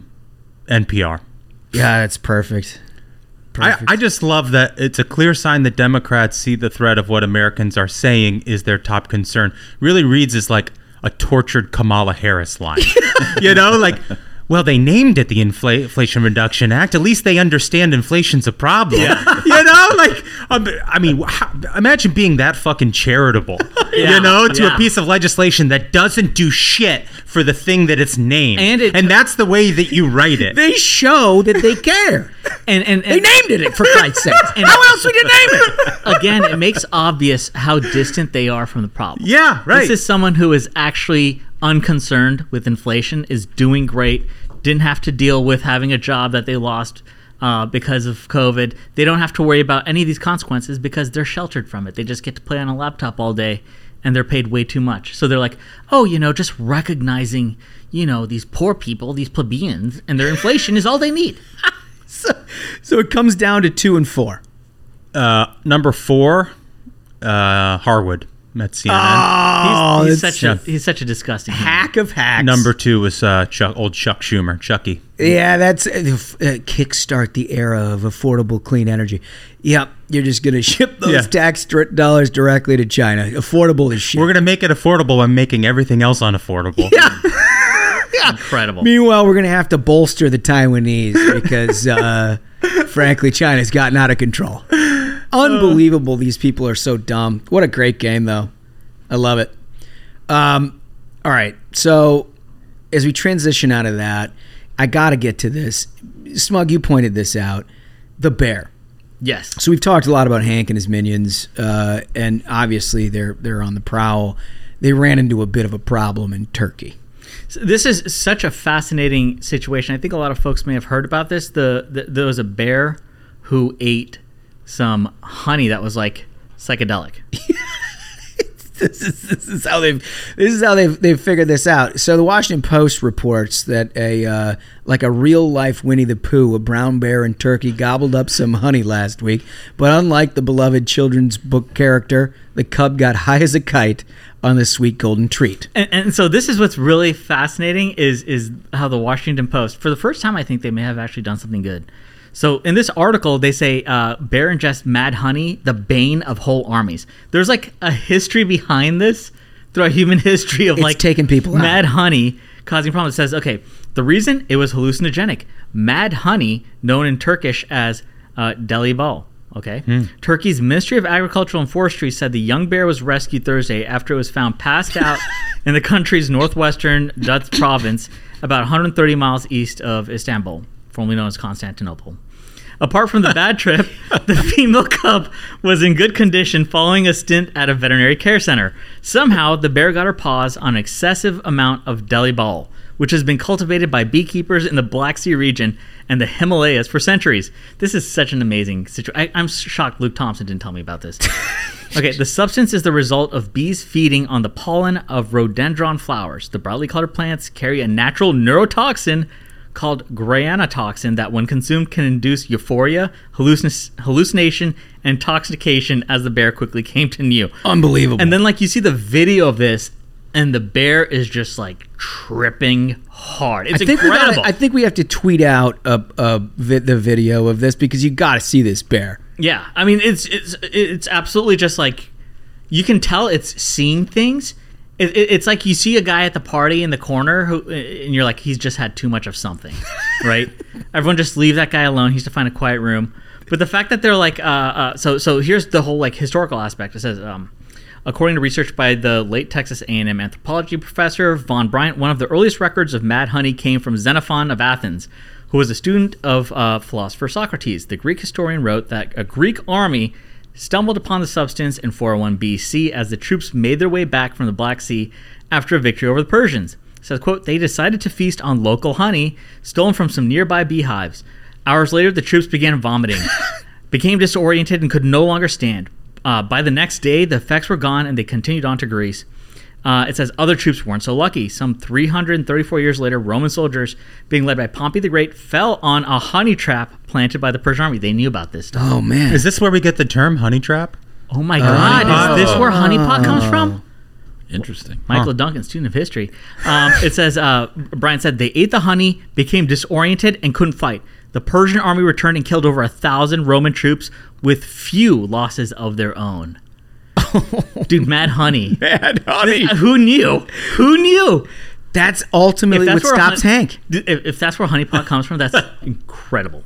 Incredible. This should be weaponized. I think, Ashbrook had the idea with the monkeys that you put the bananas and the pool. You get them in the pool. It sounds like... I don't know. Mad honey monkey sounds... Like bears by nature are kind of like a chill animal. They just want to eat. They want to take a nap. And steal your Good shit. Creature. I'm okay. I side with the bears. Monkeys are problems, right? Like, I bet if you give them mad honey, they're not going to chill. It's like, you know what I mean? Like, it's like bad trips. It's kind of like drunks. There's like good chill drunks trip, who have a good time, they chill, and there's like violent drunks. Yeah. If you're if you're camping this summer, instead of bear spray, maybe get a pot of this honey and put it sort of on the outskirts of your campsite. Yeah. A bear will come. He'll take it. And he'll be out of commission. Then he's out of commission. Then you can take a video of him. It'll go viral. Mad honey. It's just like mind-blowing for me. Amazing. What an amazing deal. Oh, God, I love it. Okay. All right. So, listen, I think we've done it, but we need to get to an important interview. Devin Nunes, you'll remember him well from his time in Congress because he literally is the guy who debunked the whole Russiagate thing. He's now on to new adventures, but he's got great perspective on everything that's happened with the raid in Mar-a-Lago and everything else. Who better to hear from? Devin Nunes. I want to welcome to the program somebody I've known for a number of years. Did just exceptional work when he was a member of Congress. I think I first met him out in California, actually. But you know him from a lot of different things, probably most significantly his work on the House Intel Committee to debunk all of the Russiagate insanity. Devin Nunes, welcome to the program. Hey, it's great to be with you. Listen. I wasn't sure I was going to see you because I'm only on this for one reason and one reason only. I want to know who the hell is comfortably smug. Yeah. Well, I thought I was going to see him today. He takes his appearance. He takes his appearance very, very carefully, right? I mean, this is a guy who stays under. I mean, you as an Intel guy, you got to appreciate that. Well, is it possible that comfortably smug, maybe a he, maybe a she, maybe Q? Yeah, one of those. I feel like we should ask all those. You banned. My goal during this podcast is to get you banned from all other social media sites. So Comfortably Smug has to come to Truth Social because you're going to get banned because your actual Comfortably Smug is Q. Now I understand your motive. This makes all the sense in the world. It's that kind of 3D chess that's gotten you to where you are in life, Mr. Nunes. No, thanks though. In all seriousness, I forgot about that time you came out to my district, and that was a lot of fun. It was a lot of fun. I appreciate those. That was a long time ago. It was probably 10 plus years ago, but it was a lot of fun, and I learned a lot in the process. I haven't spent a ton of time in Central California, so it was good. I got a little piece of it. But the lefties call it drive-through country. For as you know, it's the land of fruits and nuts, but like the real ones, like actual fruits and nuts, not like metaphorically. It should be a bumper sticker. That's fantastic. Let me start with this because obviously in the headlines with last week's raid of Mar-a-Lago, there was a lot of us that immediately were snapped back to reminders of where we were for 4 years under Donald Trump and the intelligence community, the FBI, and DOJ persecuting an incredible number of untruths. And I really think of it, without you as the chair of the House Intel Committee, I'm not sure we would have gotten to where we needed to go in terms of uncovering the depth and the breadth of the effort to try to undermine President Trump by those agencies. Yeah, and what I would say, too, that people have to remember, I'd also say Senator Grassley did a hell of a job early on. So Senator Grassley came to see me early on in 2017. And, I had basically come out at that time early. I had come out right away and said, look, I don't see anything here. There's no evidence of Trump or Republicans colluding with Russians. And the reason that I knew that is because I had been the only one who gave a damn about Russia and Putin for like 4 years straight. Right. And the irony of this thing was that in early 2016, the spring of 16, I was the chairman of the House Intelligence Committee, and I had enough of Putin just having his way with the United States. He was making our intelligence agencies look like morons, and the Obama administration looked like morons. So I actually went out when I used to do CNN and some of those other stations, and thank God I had done that. I went out and said, look, this is the largest intelligence failure since 9/11, our inability to understand Putin's plans and intentions. So I had spent a lot of time in Eastern Europe. I may even have received awards from Eastern European countries, because for a long time I was saying things like, look, NATO's not paying their fair share. I mean, some of the things that Trump had said when he first got in. Why on earth would you guys buy all your natural gas from Russia? This is total insanity. And had been to the stands, to Kazakhstan, to Azerbaijan, to all that area, and part of my duties. So you can imagine what happens in late 2016. We get an initial briefing after the election that says, hey, nothing normal. Putin's a thug. He did his thuggish things. And then we go home for Thanksgiving. And then after Thanksgiving, all of a sudden there's this strange Senate briefing that, of course, leaks to the usual suspects in Washington, the usual outlets. And they write a story about that, Senate was just briefed on ties of Trump to Russia. And I'm like, what? And Russians, getting into the election. I said, what the hell is this? My phone's ringing off the hook. It was like the week after Thanksgiving. I don't know what the hell's going on. I said, there's no way this is possible. I go back. I remember, as you probably remember from your days working in, at those, I'm not sure how many of the intel briefings that you received, but I called all the appropriate people. I said, okay, where are the documents? What do we got? Is there something going on here? No, there's nothing. Mm-hmm. And there was nothing. There was basically the Steele dossier. And then Obama orders that bogus intelligence report that then after the first of the year, we all come in, we get briefed on, and they show us this dossier. And I looked at that dossier and I said, what in the hell is this? I mean, I've been reading at that point, over a decade of reading intelligence reports. When I came to Congress, it was right when we went into Iraq. We had been in Afghanistan. So you can imagine all that time. And I quickly looked at this. There was nobody in their possible right mind could read that and say, this is an intelligence type document. Yet everybody in the fake news was saying it. The Democrats in the House were saying it. The Republican leadership, wasn't. And I just went out there and said, look, this is all bullshit. Yeah, and which is so amazing, right? Because up to that point, the narrative, the mainstream media narrative of you is like, well, this is like, he's clearly a conservative, but he's one of the more thoughtful leaders in Congress, and he does his homework. He knows, more about his line of work than almost anybody else. And then, like, with one sentence, all of a sudden, you're portrayed as the kook. Right.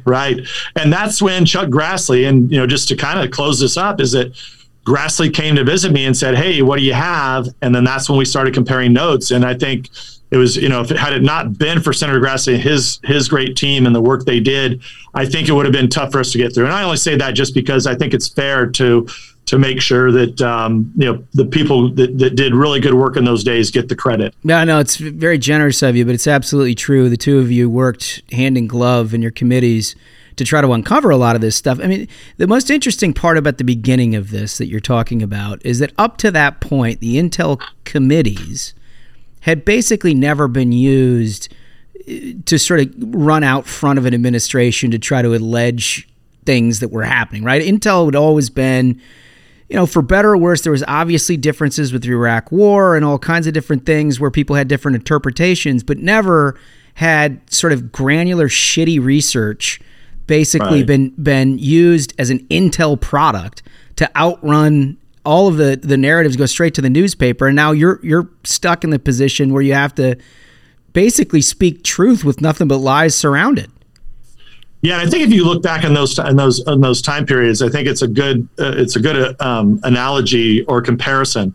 The Iraq War, clearly there were differences of opinion, real differences of opinion. Intelligence, some people on Intel got it right, some got it wrong, but there were real documents, there was real information, there was something really to argue over. And I came on to the committee shortly, kind of after that time period. And I remember, at that time, the members who had kind of been there, the older members who had been there, said, yeah, that was some tough times, but we generally, you don't hear from us, unless there's a terrorist attack. Yeah. And I'll tell you, I like to tell people, I had the very best job in the world when I first became chairman of the House Intelligence Committee. You didn't hear from us. We did work. It was bipartisan. Right. There was a lot of rewarding work too, by the way. I mean, you would go, overseas to visit. You'd hear directly from either our allies, our adversaries, maybe in between, people on the ground. And then you would come back and you'd have instant impact. So in that time period, I went from the best job in the world to, in 2017, the worst job in the world, because all of a sudden, I was out there saying, look, this didn't happen. And then, I got smeared, attacked, and it never stopped. Which has got to be it's got to be a weird feeling for somebody like you. Again, spent your entire congressional career regarded as an extremely serious, thoughtful member of Congress. And then in one short time frame, all of a sudden you're looped in as the craziest guy in all the mainstream media outlets. And I'm thinking like, obviously I had a lot of reservations about the narrative, but all you do is read what's out there. And then when I saw you so strongly out there, I thought, well, that's not Devin Nunes is not a crazy person, right? But it had to feel like you were on an island. Well, look, I think had it not been for my long career being a serious member of Congress, very supportive always of the cause, there's not one Republican broke from me in the House, right? Not one, and almost the entire Senate. I think they all said and they must have said it even to the fake news guys to say, look, if Devin Nunes is saying this, there's got to be some truth to it. And I would have to have meetings with a lot of these members, but, it didn't take long. After a couple months, then you had the Mueller investigation that quickly all fell apart. And essentially that's it had already started for a while, but it was really kind of the earthquake in 2017 that kind of separated the two realities. You either live in the Democrat, DC, New York, Beltway reality, you read New York Times, Post, all of that, you take it as gospel, or you read kind of center-right media and investigative reporters, and those are the worlds that people live in. Mm-hmm. And I think when you don't live in those worlds now, you get crossways, right? So, and I think a lot of my former colleagues are starting to figure what I figured out in 2017 was that I just cut them all off. I'm sure I'm the first member of Congress, at least in modern history. I cut off all the fake news, and I told them very pointedly, look, you've got 10 stories here. Take them down, apologize. Yep. And they wouldn't do it. So I said, well, I'm done. I'm out. Right. So I'm out. I don't talk to them. I never talk to them. I quit. And now I quit. I would only talk to ones that wrote real news. Yeah. I even had a couple center-right operations wrote some fake news, and I had to go to them and say, look, I'm cutting you off unless you take this down or change it. And of course, it ended up happening. But it's been and look, it's not partly. It is the reason why I left. I just see that the most important issue here at the highest level is our inability to communicate. So it's one thing to have fake news versus not fake news. It's another thing when you run it through, into these phones through social media. And I caught Twitter shadow banning me. I caught YouTube doing the same thing. And then and then of course the 2020 election happens. They they had already started banning people from other platforms. So in 2020, a lot of people I don't think know this, but I went out and got on Parler and got on Rumble. I was the first congressman to do so, largely because I knew the other places were useless for me to be. So then when they banned President Trump and millions of other Americans and the censoring got worse and worse, that's when I said, when President Trump called and said, look, I'm creating this company, a lot about this. And I said, gosh, I've been around the country. I know this is the most important issue at the highest level. And that's why, I left Congress. It wasn't, I like to say, I didn't need a new job. President Trump didn't need a new company, but the American people have to have the internet open, and we've got to get our voices back. And I think that during this last week, it kind of proved that. It proved that it was the only way that people could circulate information freely over the internet, largely on Truth Social, hear from President Trump, hear from others, and not be censored. All during a week, surprisingly, where Twitter has just said that they're going to be, deciding, before the election what's fake or not. So look, amazing, and they have a real great track record at that, don't they? Right. Hey, and look, there's so many people that you'd be surprised, like how many. Like I was only partly joking of you getting kicked off of Twitter, or not you, but whoever comfortably smug it is getting kicked off, because they are methodically kicking off people that have that may not be major players or not household names, but they're real investigative reporters. Mm-hmm. And I mean, just last week, a Real Clear Politics reporter got kicked off. It's wild. I mean, and it continues to happen. You can tell that this is a mission for you for a lot of reasons, but not the least of which is you were also on the Ways and Means Committee, probably slated to be chairman, right? And in all the chairmanships in Congress, probably the biggest deal out of them all. You could have had that, and you chose to leave Congress and do what you're doing. You must be totally committed at this point. Yeah, no, absolutely. I mean, that was that was probably the only thing that I looked at and said, gosh, this is, I'm in this great position. I really like all those issues. But the fact of the matter is I had wrote a little pamphlet, a little book on this in 2020. This was before the Hunter Biden laptop from hell. And it was basically telling people about, look, here's fake news. Here's how it's being, here's how people are being shadow banned. And it was written in July, actually, of 2020. And that was before all this other bad stuff happened. So then in 21, I'm running around the country, going to, speaking all over the place, saying this is the most important issue. We have to have a social media company to get back up and going. And, so when you all of a sudden are poised with, okay, here it is. If you say it's the number one issue, you could come and run this company. What the hell was I going to say? And honestly, I mean, look, it's just a lot of fun. And I think after it's fun to create something new. I already know how this is going to end because I watched Parler and I watched Rumble take off. So I know what's going to happen here. It's exactly what is happening now. We're getting millions of Americans, and the fake news can't help themselves. These social media companies can't help themselves. So we're just going to continue to grow. And look, our goal really is we don't want to be just news and information and political. And to some degree, we're getting some of that because we've got all these great, funny meme makers that got kicked off the other platforms. So we are a place where social media is fun again.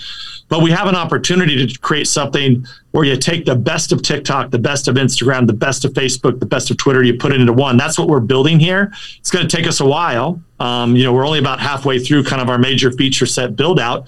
And we're also not even fully launched yet because even though we're on the Google Play Store for pre-order, they haven't yet approved our app. So, we're waiting for that. So imagine, that's going to add millions of more people to already a platform that most people they've been on the platform for a few months and they're active and they're creative. They're surpassing what they already had on these other platforms, sometimes been on these other platforms for years. So we know it's going to work. And look, it's a lot of fun. Yeah, well, and I got to imagine with the news that Elon and the Twitter sale looks like it's not going through, that can't hurt your efforts either. Well, you know what we said at the time? It's kind of funny. It's kind of weird how that all went down, too, because there's been a lot of fake news about that. Nobody was more supportive, ironically, of President Trump and I saying, yeah, we hope he buys it. And then there was, and I think a lot of, because we're not trying to be Twitter. Twitter is a global PR wire on the internet. It's where like celebrities and sports figures and politicians go and they put a statement out and then the news grabs it and puts it on their screen. It's not a place people go to social network, right? To build groups and communities. So we've never wanted to be Twitter. A lot of people see it as that because, Donald Trump was most famous for tweets, mean tweets and that sort of thing. But that's not really the company we're trying to be. So we have a simple mission. It's to open up the internet and give the American people their voice back. And we like to say, look, we're for everybody that wants to promote free speech. So both President Trump and I were supportive of it, which is why it was kind of so weird that Elon made like kind of, some just kind of like vague kind of attacks against President Trump and True Social. We don't know why. I mean, he's welcome on the platform. And we supported him to buy Twitter because I think, like you may not know this, but and I'm not trying to offend you at all, but like normal people aren't on Twitter. Yeah, and you're not going to offend me. It's just, I give the example. I went to Easter, and this was kind of when we were at the beginning of rolling out kind of the first stages of True Social, and it was my extended family. And I said, okay, hey, how many of you guys are on Twitter? Not one hand went up. I had like one uncle that was like, oh, I was on there, but as soon as Trump got kicked off, I'm out, Right. But half of the group were on between Facebook and Instagram and TikTok, nearly the whole group of, the 80, 100 people, they were all on those platforms. Yeah. So your goal that's where we got to be a real social networking, social media company. You've got to get to the broader market. Yeah, a broader palette of at least participants, right? I mean, like you said, Twitter is pretty narrow. Let me ask you this, because I want to get more into Truth Social in a minute, but I also want to ask you, the Intel community, having been, you built your chops dealing with these folks on a day-to-day basis. Did you ever think that they had the capacity of being just totally political? I mean, look, you see it throughout history in other countries, and other governments. But, never did I think it would get to this level. You would have thought that what we uncovered in 17, everything that we went through in 17 and 18, with the Inspector General coming out, with the Durham appointment, you would have thought all of that would have there would have been a kind of a course change, right? Right. But there hasn't been. And look, we can get into this as much or little as you like, but part of the reason why is that the same cast of characters who started way back, and you'll remember these days with Fast and Furious and the gun running to targeting conservatives through the IRS, the same cast of characters that were maybe high level, but not the highest levels during the Obama-Biden administration have now been promoted. They're at the very top echelon. Yeah. So, like, for example, if you believe last week that the White House and people in the White House didn't know about that Mar-a-Lago was going to get raided, didn't know that Garland was going to have a press conference. You and I have been in Washington long enough, and I know all your listeners know this. That's like the biggest bunch of bullshit of all time. Of all time. They know that it's going to be that. They know by just the fact that they came out and said it shows you, of course they knew. You just can't do something that is that precedent setting in an agency. I don't care if it's DOJ or if it's the Department of Commerce. If you are breaking with hundreds of years of precedent in how you handle a certain situation, you're going to run it up the flagpole. Right. Right. For sure. It's just blows my mind that they're like, Joe Friday out there trying to figure out where the facts are, man. But in the end, and I also saw early on too, and you'll recognize these trends quickly. Like I can't remember if it was Monday night. I think it was Monday night after when Trump announced the raid on True Social. You had a lot of people in the fake news media were putting out the White House didn't know. Well, that was giveaway already. Okay, the White House knew. Like nobody was even asking. I didn't know. That hadn't even gone through my mind at that point. I didn't give a shit about the White House at that point, right? Right. So, like nobody asked the question. They're already answering it. And they're already answering it. Without any investigation, right? How many times in the last 4 years could you say something and not have every reporter up your ass with a flashlight making sure you weren't lying to them? Not these guys. Exactly. And then they repeated it on Friday before Garland came out. We have no idea what Garland's going to say. Oh my God. And look, the fake news in the Beltway there in DC, they know this too. I mean, they're all in on it. Just like we found out, through, the Russia hoax, these guys were all planted the stories. I mean, a lot of those guys ought to just hang their head down and leave and go find a new job. But this is what's happening. We're living in two different realities. And just to kind of close the question, I think the same is true for Intel. So the intelligence agencies have gotten way too big, way too cumbersome. There's way too many people in Washington, D.C. There's not enough people that are spending time abroad and doing the really difficult work that these people do. So the bureaucracies can basically become the same thing. They got to put woke people in. They have to have one of these, one of that, one of this, all the different letters in the alphabet you have to have. They're all hanging out in D.C. They all read the Washington Post. And it's not that all of them are left wing, but it's just moving more and more and more that way. Yeah. So now we have a bunch of people who are not doing the most critical work sometimes. I'm not going to say that it's all that, but there's definitely a big bureaucracy that's built up, and they become political. And so when you have the people at the top and they look back, well, hell, I remember Susan Rice. She was the national security advisor. Where's she at now? Oh, wow. She's back as the domestic policy Amazing, advisor. Right? They have the same 5 people doing every job. Right. And so you're going to say, like, these people never go away. And you got to remember, in an intelligence or military career, a lot of these last for, 10 to 25 years. So if you're sitting in there, like, and you're like in year 15, you're kind of in that, you're getting in the upper levels. Like you saw Susan Rice when you were a 5-year, only in 5 years. And what the hell are you going to do? You want to hit that 20, right? So even if you disagree, you're just going to say, yes, sir, and go. Yeah. And I think that's a lot about what's going on. I mean, look, there's a lot of patriots out there, and a lot of them, that I, continue to kind of keep tabs of. They just want to keep their head down, right? They're like, they're high level folks that I've known now for 15 years or so.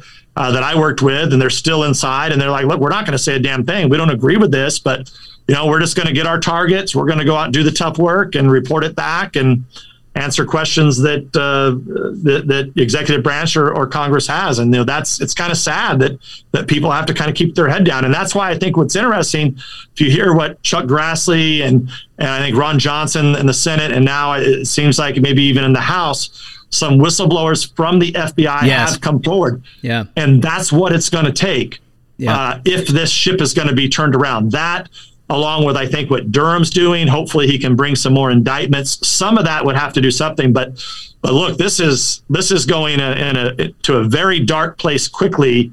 I don't know if you just saw this, but just broke. But, they took President Trump's passports. I mean, this is a madness. I mean, they investigated him for espionage. I mean, that's treason.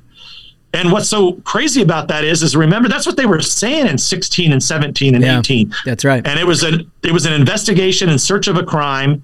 And what did they say at that time? They said, oh, we're going to it's obstruction of justice now. And we'd be like, wait a second, you manufactured all of this, right? You have Mueller. There's no crime there, underlying crime, because by that point, before Mueller come out, we had already proven that it was all a hoax. Right.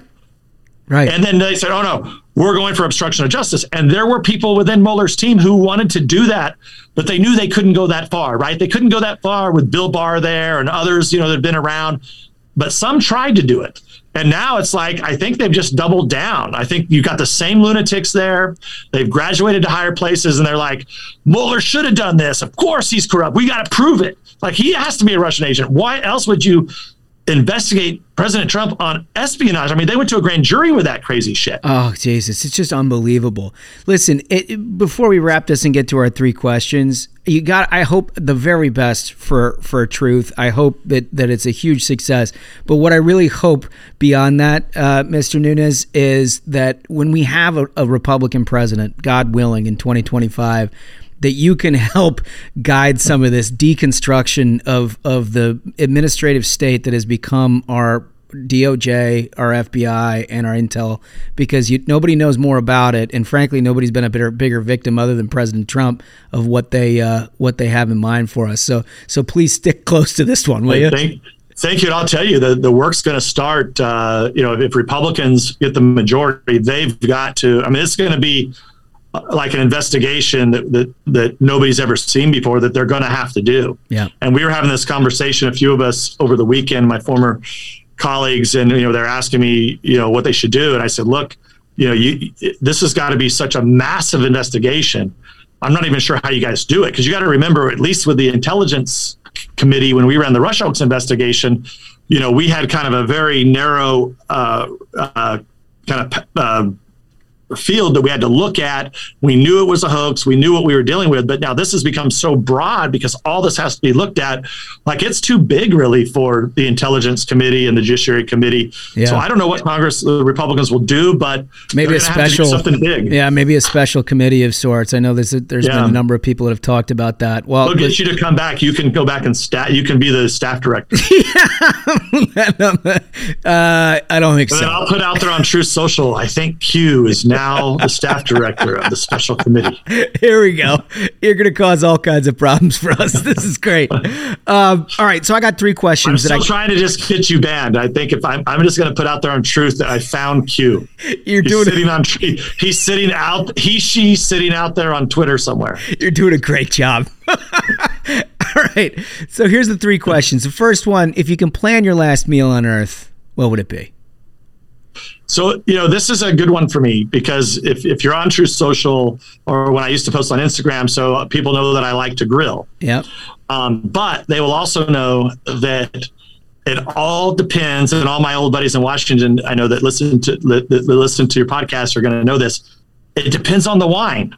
It depends on the wine. And they know me, like, wine is the most important part of the meal. And you basically, once you find a good wine, then you match up what you're going to eat. And that's kind of how I do this. Because sometimes, and my wife doesn't normally like that because my wife doesn't really drink wine that much. But it kind of depends on the wine I want to drink, and then you match it up. I'm a subscriber to this. So what's the wine? So what's the number 1 draft pick? I always say that people ask me that all the time because, I don't know if you know, but you probably wouldn't know this because, of course, the fake news never wanted to talk about this. But I was a founder of several wineries, and now I'm making a little bit of my own wine this year and going through that process. But there's drinkable wine all over the world, and there's really only 2 categories. There's drinkable and not drinkable. Sure.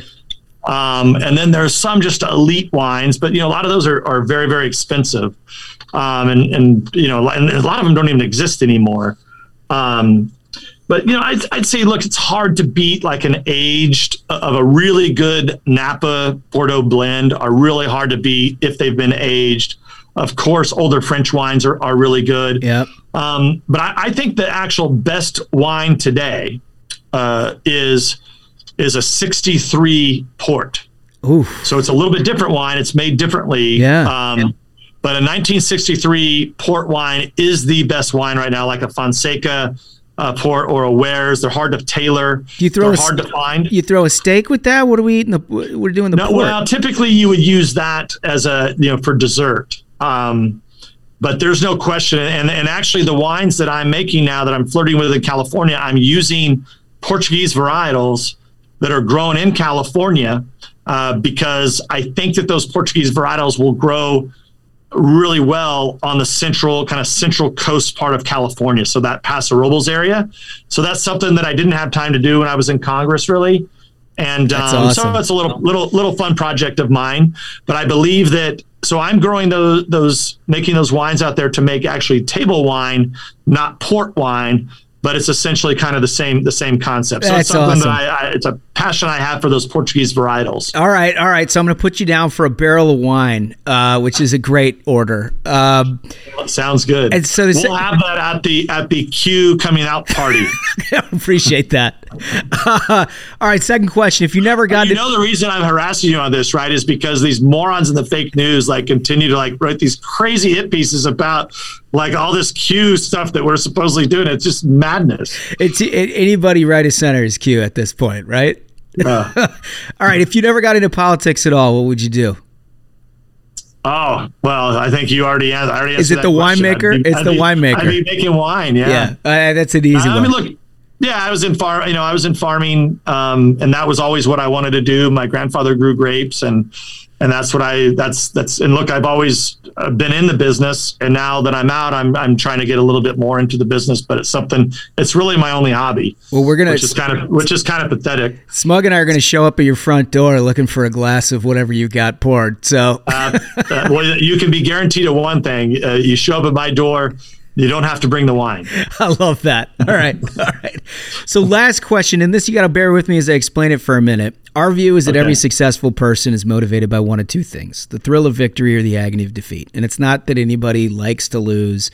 It's that you're either motivated by the idea of winning or you're motivated by any setback you've ever had overcoming it. Right. And so a good way to think about it, it's the optimistic sort of glass half full approach versus the Michael Jordan approach. Right. Whereas they almost invent things that have slights that have happened to them in order to keep them motivated to get to the next step. Devin Nunes, where do you find yourself? I already answered that question earlier. because what I do is I go to Truth Social, and then I just see what Q wants me to do. And that's the position that I take. Like, we don't make any moves at Truth Social unless Q tells us to do it. Wait, are you Q? I think that might be the question. You're like, well, that's, I think, what they're saying out of the fake news sometimes. A lot of deflection here. I'm starting to become suspicious.